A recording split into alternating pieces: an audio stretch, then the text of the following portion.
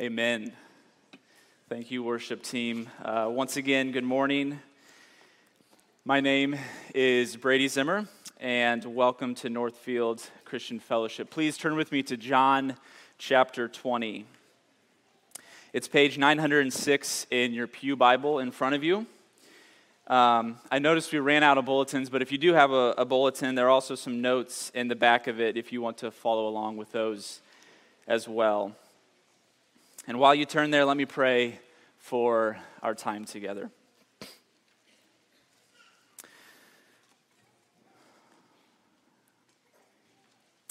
Father, we thank you for what today means for us who are following you, who have been saved by your grace. We give you all the praise and glory. And so today, Lord, I pray that we would see this in a fresh way. And Lord, I also pray for those in here who are questioning, who are suffering, who are struggling, who are wondering what all of this is about. By your Spirit, Lord, meet them in this place. Even now as I pray this prayer, touch them and allow them to understand who you are. In Jesus' name, amen. Amen. Today, as is obvious, is Easter. It's a resurrection day. And as Christians, we have many reasons to celebrate today. And so before I get into what we believe happened on that Sunday almost 2,000 years ago now, this week I asked Noah, my 3-year-old son, what he believed about Jesus. And he responded with this, quote, "Jesus is alive, and he's big and strong and tough, just like a construction worker." It's not bad. I'll take it. Shout out to Jesus, and maybe shout out to the construction workers as well. So, to add to Noah's list, mine aren't maybe as fun as his, but we believe that God himself became a human in the person of Jesus. He died for our sins, but 3 days later rose from the dead. We believe that by rising from the dead, Jesus conquered death, meaning death no longer has power in this world like it previously did. We believe that on that Sunday, the victory was won. Amen? Jesus defeated the enemy, the devil himself, and all the forces and powers of evil and darkness. We believe that Jesus' resurrection is only the first fruits, meaning that all who believe in him will also be raised from the dead. And lastly, we believe that Jesus offers us new life, not just in the future, but right now, so that no matter what you're facing right now, restoration and new life is possible. And that's what I want you to remember this morning, okay? This statement that I'm going to say multiple times is this: Jesus' resurrection overcomes our sadness, fear, and doubt. There were many different responses to Jesus' resurrection, okay? And in this chapter, John chapter 20, we're going to look at 3 of them. So, John 20, starting in verse 1, I encourage you to follow along in your Bible. They will also be on the screen as well. Here we go. Now, on the first day of the week, Mary Magdalene came to the tomb early, while it was still dark, and saw that the stone had been taken away from the tomb. So she ran and went to Simon Peter and the other disciple, the one whom Jesus loved, and said to them, "They have taken the Lord out of the tomb, and we do not know where they have laid him." So Peter went out with the other disciple, and they were going toward the tomb. Both of them were running together, but the other disciple outran Peter and reached the tomb first. And stooping to look in, he saw the linen cloths lying there, but he did not go in. Then Simon Peter came, following him, and not surprisingly, he went right in. He saw the linen cloths lying there, and the face cloth which had been on Jesus' head, not lying with the linen cloths, but folded up in a place by itself. Then the other disciple, who had reached the tomb first, also went in, and he saw and he believed. For as yet they did not understand the scripture that he must rise from the dead. Then the disciples went back to their homes. Verse 11, but Mary stood weeping outside the tomb. And as she wept, she stooped to look into the tomb. And she saw two angels in white sitting where the body of Jesus had lain, one on the head and one at the feet. And they said to her, "Woman, why are you weeping?" And she said to him, "They have taken away my Lord, and I do not know where they have laid him." Having said this, she turned around and saw Jesus standing, but she didn't know that it was Jesus. And Jesus said to her, "Woman, why are you weeping? Whom are you seeking?" Supposing him to be the gardener, she said to him, "Sir, if you have carried him away, tell me where you have laid him, and I will take him away." And Jesus said to her, "Mary." She turned and said to him in Aramaic, "Rabboni," which means teacher. And Jesus said to her, "Do not cling to me, for I have not yet ascended to the Father, but go to my brothers and say to them, I am ascending to my Father and your Father, to my God and your God." And Mary Magdalene went and announced to the disciples, "I have seen the Lord," and that he had said these things to her. Our first response we're going to focus on is Mary's, okay? Mary didn't fully comprehend that Jesus had to die, but that he would also be raised back to life. I like to think that she had unmet expectations of what Jesus was to do on this earth. Maybe unmet expectations would be an accurate couple of words to describe your life. You're drowning right now in sadness and despair. You don't understand what's going on. The question why is one that you ask often. If this is you, like Mary, I believe that Jesus wants to call you by name. Notice that Mary did not physically recognize Jesus at first. And we're not sure why. This scripture doesn't say.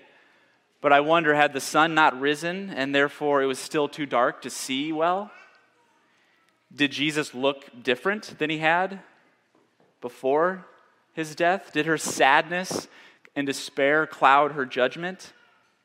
Did Jesus not allow her to see who he really was at first?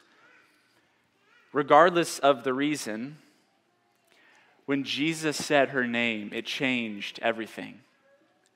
Mary. In John chapter 10, Jesus calls himself the Good Shepherd. And he says this, and it'll be on the screen, "My sheep hear my voice, and I know them, and they follow me." Mary knows the voice of her shepherd.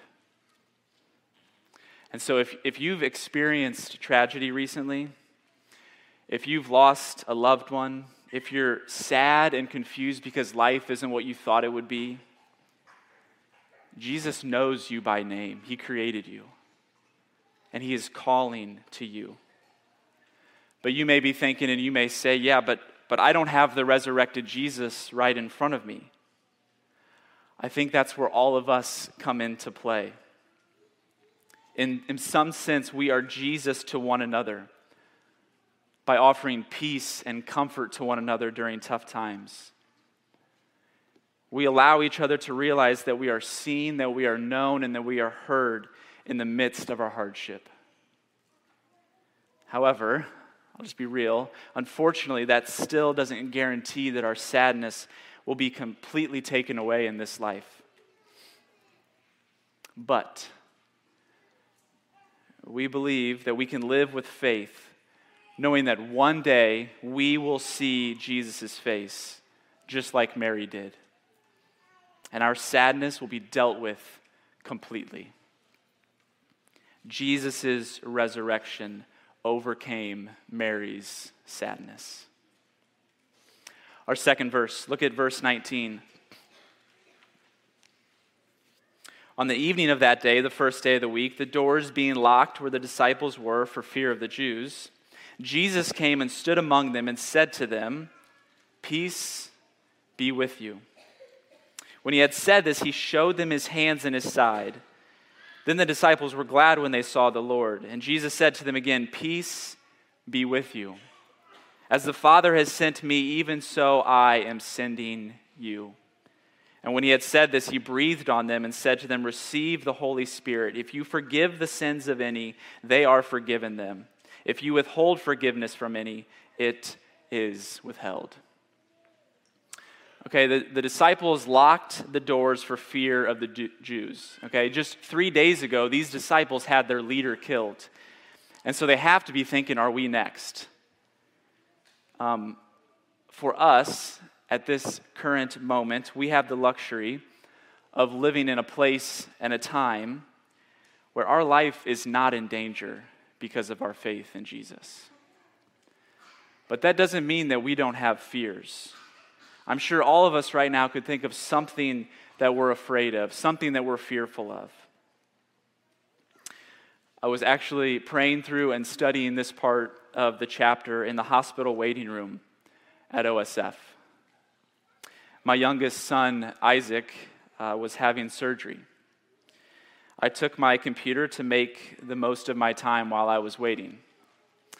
He went in to have a hernia repaired, and the simple procedure was supposed to take about 30 minutes.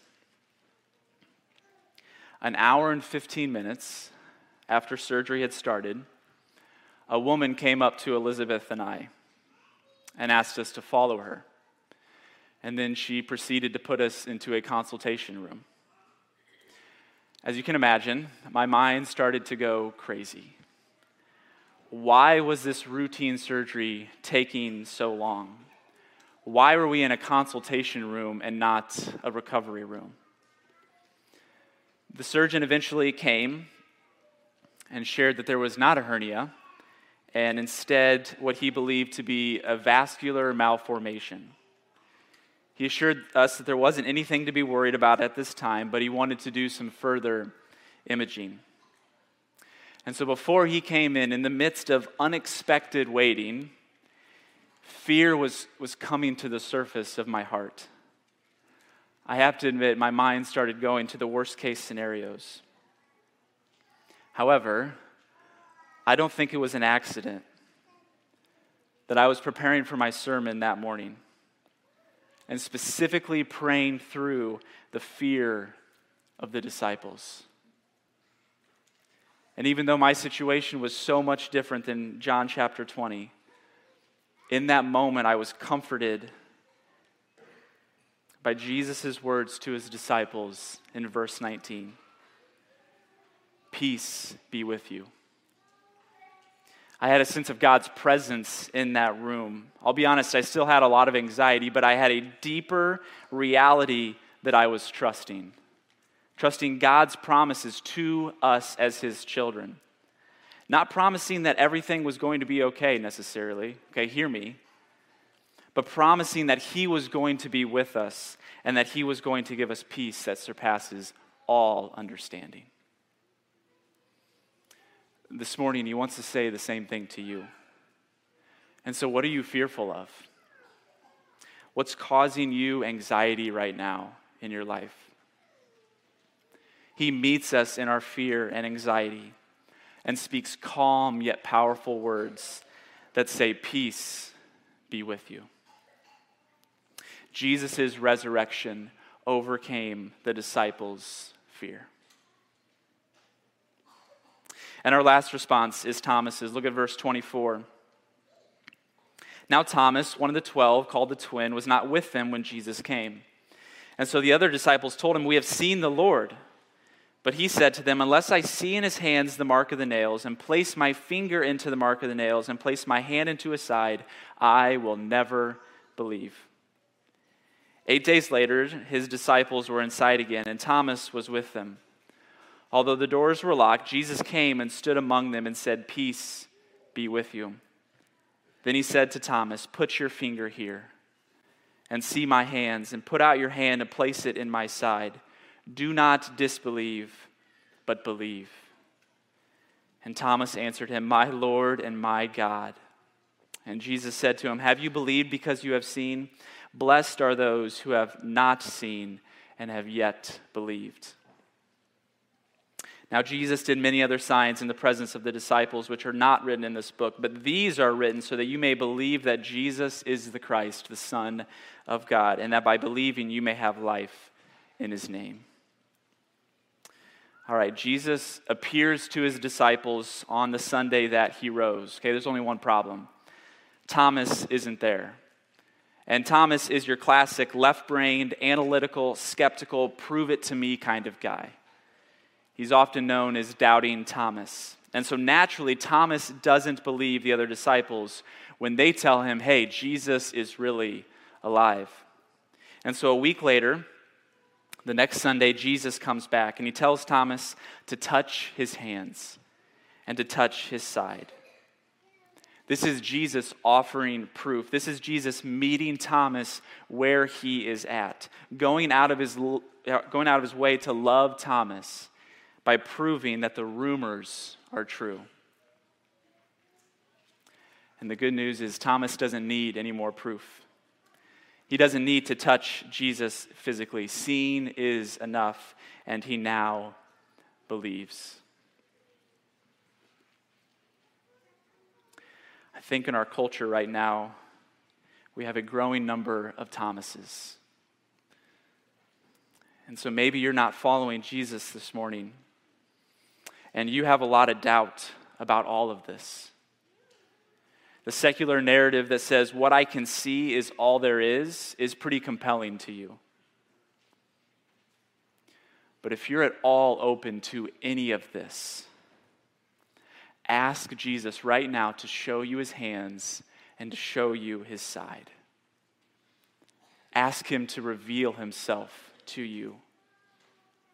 I know that he wants to meet you in your doubt and in your skepticism. Or maybe believing this story isn't the hang-up.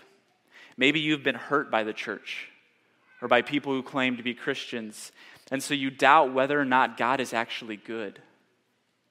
Or maybe you've experienced tragedy, and so you're doubting whether or not God is actually powerful. Can I just say that Jesus isn't disturbed by your doubt? I believe this because I believe that doubt isn't antithetical to faith. Okay, it's not opposed to faith. Faith is choosing to trust even when there is doubt. Faith is not just an intellectual exercise. Faith is also belief in action. And so I think you can have faith even in your doubt. It only becomes a problem when you choose your doubt over your faith in Jesus. Jesus wants to meet you in your questions. He wasn't afraid of Thomas's questions, and he's not afraid of yours. Jesus' resurrection overcame Thomas's doubt. And so, what is our response this morning? Who are you? Are you like Mary? And you're someone who's lived a life of unmet expectations. You're confused. You're sad. Jesus wants to find you. He wants to find you in that sadness. He wants to pick up your head from looking down in despair. And he wants to call you by name. And he wants to say to you, I am alive. Or are you like the disciples, riddled with fear? Fear of the unknown, fear of social settings, fear of losing a loved one, of a difficult situation in the near future. Jesus wants you to see his face, and he wants to say to you, I am alive, and peace be with you. Or lastly, are you left-brained, and your life is marked by doubt and skepticism? You're so analytical that believing someone can actually be raised from the dead is difficult for you. I get it. But Jesus wants to show you his nail-scarred hands. He wants to show you his side where he was pierced. And he wants to say to you, it's really me. I am alive. regardless of who you are, this message is good news because Jesus' resurrection overcomes our sadness, our fear, and our doubt. And so as we come to a close this morning, I believe that this message has three major implications. The first is this. This message changes our life right here, right now, today. You don't have to wait until the next life to experience new life. Paul writes about this in Romans 6. He says this in verse 1, "What shall we say then? Are we to continue in sin that grace may abound? By no means. How can we who died to sin still live in it? Do you not know that all of us who have been baptized into Christ Jesus were baptized into his death? We were buried, therefore, with him by baptism into death, in order that just as Christ was raised from the dead by the glory of the Father," quick side note, we may think that Paul's going to say, we also will be raised from the dead by the glory of the Father. No, what does he say? He says, we too might walk in the newness of life. Paul believes that when we decide to follow Jesus and are saved by his grace, a new freedom and a new life begins in that moment. We don't have to wait to be raised from the dead.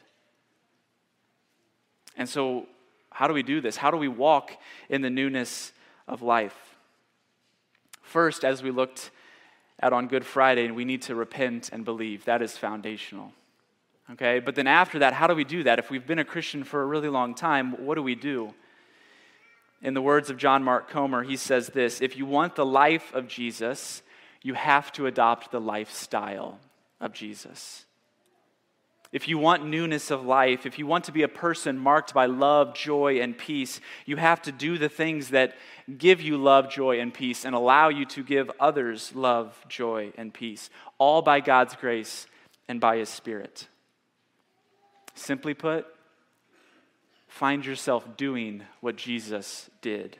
Find yourself in prayer, in scripture reading, in generosity towards others, in simple living, in observing a regular Sabbath. And do all of this in community, and you will begin to discover what it means to walk in the newness of life. And that leads to my second implication, which is this: we are sent. We are sent. Okay, Jesus sent Mary, a woman, to go and be the first to tell others of the good news.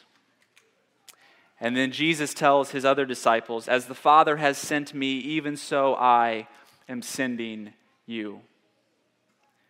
Jesus sends his followers. In church, I know this is so cliche to say, but if this whole story that we're celebrating this morning is true, this is the best news possible. And so no matter what our current cultural moment is, or if we have hesitations about sharing the good news, Jesus sends us to do that very thing. Each one of us has heard the gospel because someone else obeyed the command to share the gospel. And now it's our turn. There's a watching world who needs to hear that Jesus is alive. And then maybe, more importantly, they need to see us actually live like we believe it to be true. We are sent. And last implication, if you have been saved and made alive in Christ, we believe that we will spend eternity with the Father, the Son, and the Spirit in the new heavens and new earth. And contrary to popular belief, this will not be some disembodied reality where we will just float around on clouds and sing 19th century hymns or Hillsong United, whichever you prefer. No, this will be much more like our current life, except there will be no more crying, no more mourning, no more pain, no more sin, and no more death. And instead, we will have complete joy and peace with God himself and with every other human being there. This is our future hope. This is our future reality for all who believe. And so this week, when you're tempted to only focus on what you can see right in front of you, know that this isn't all there is, that we're living with and for something greater. And one day we will become aware of it all. And one day we will see his face, and all will be made right by him. Jesus' resurrection overcomes our sadness, our fear, and our doubt. And he sends us to share the good news in both word and deed to a world who desperately and deeply need him. Let's pray.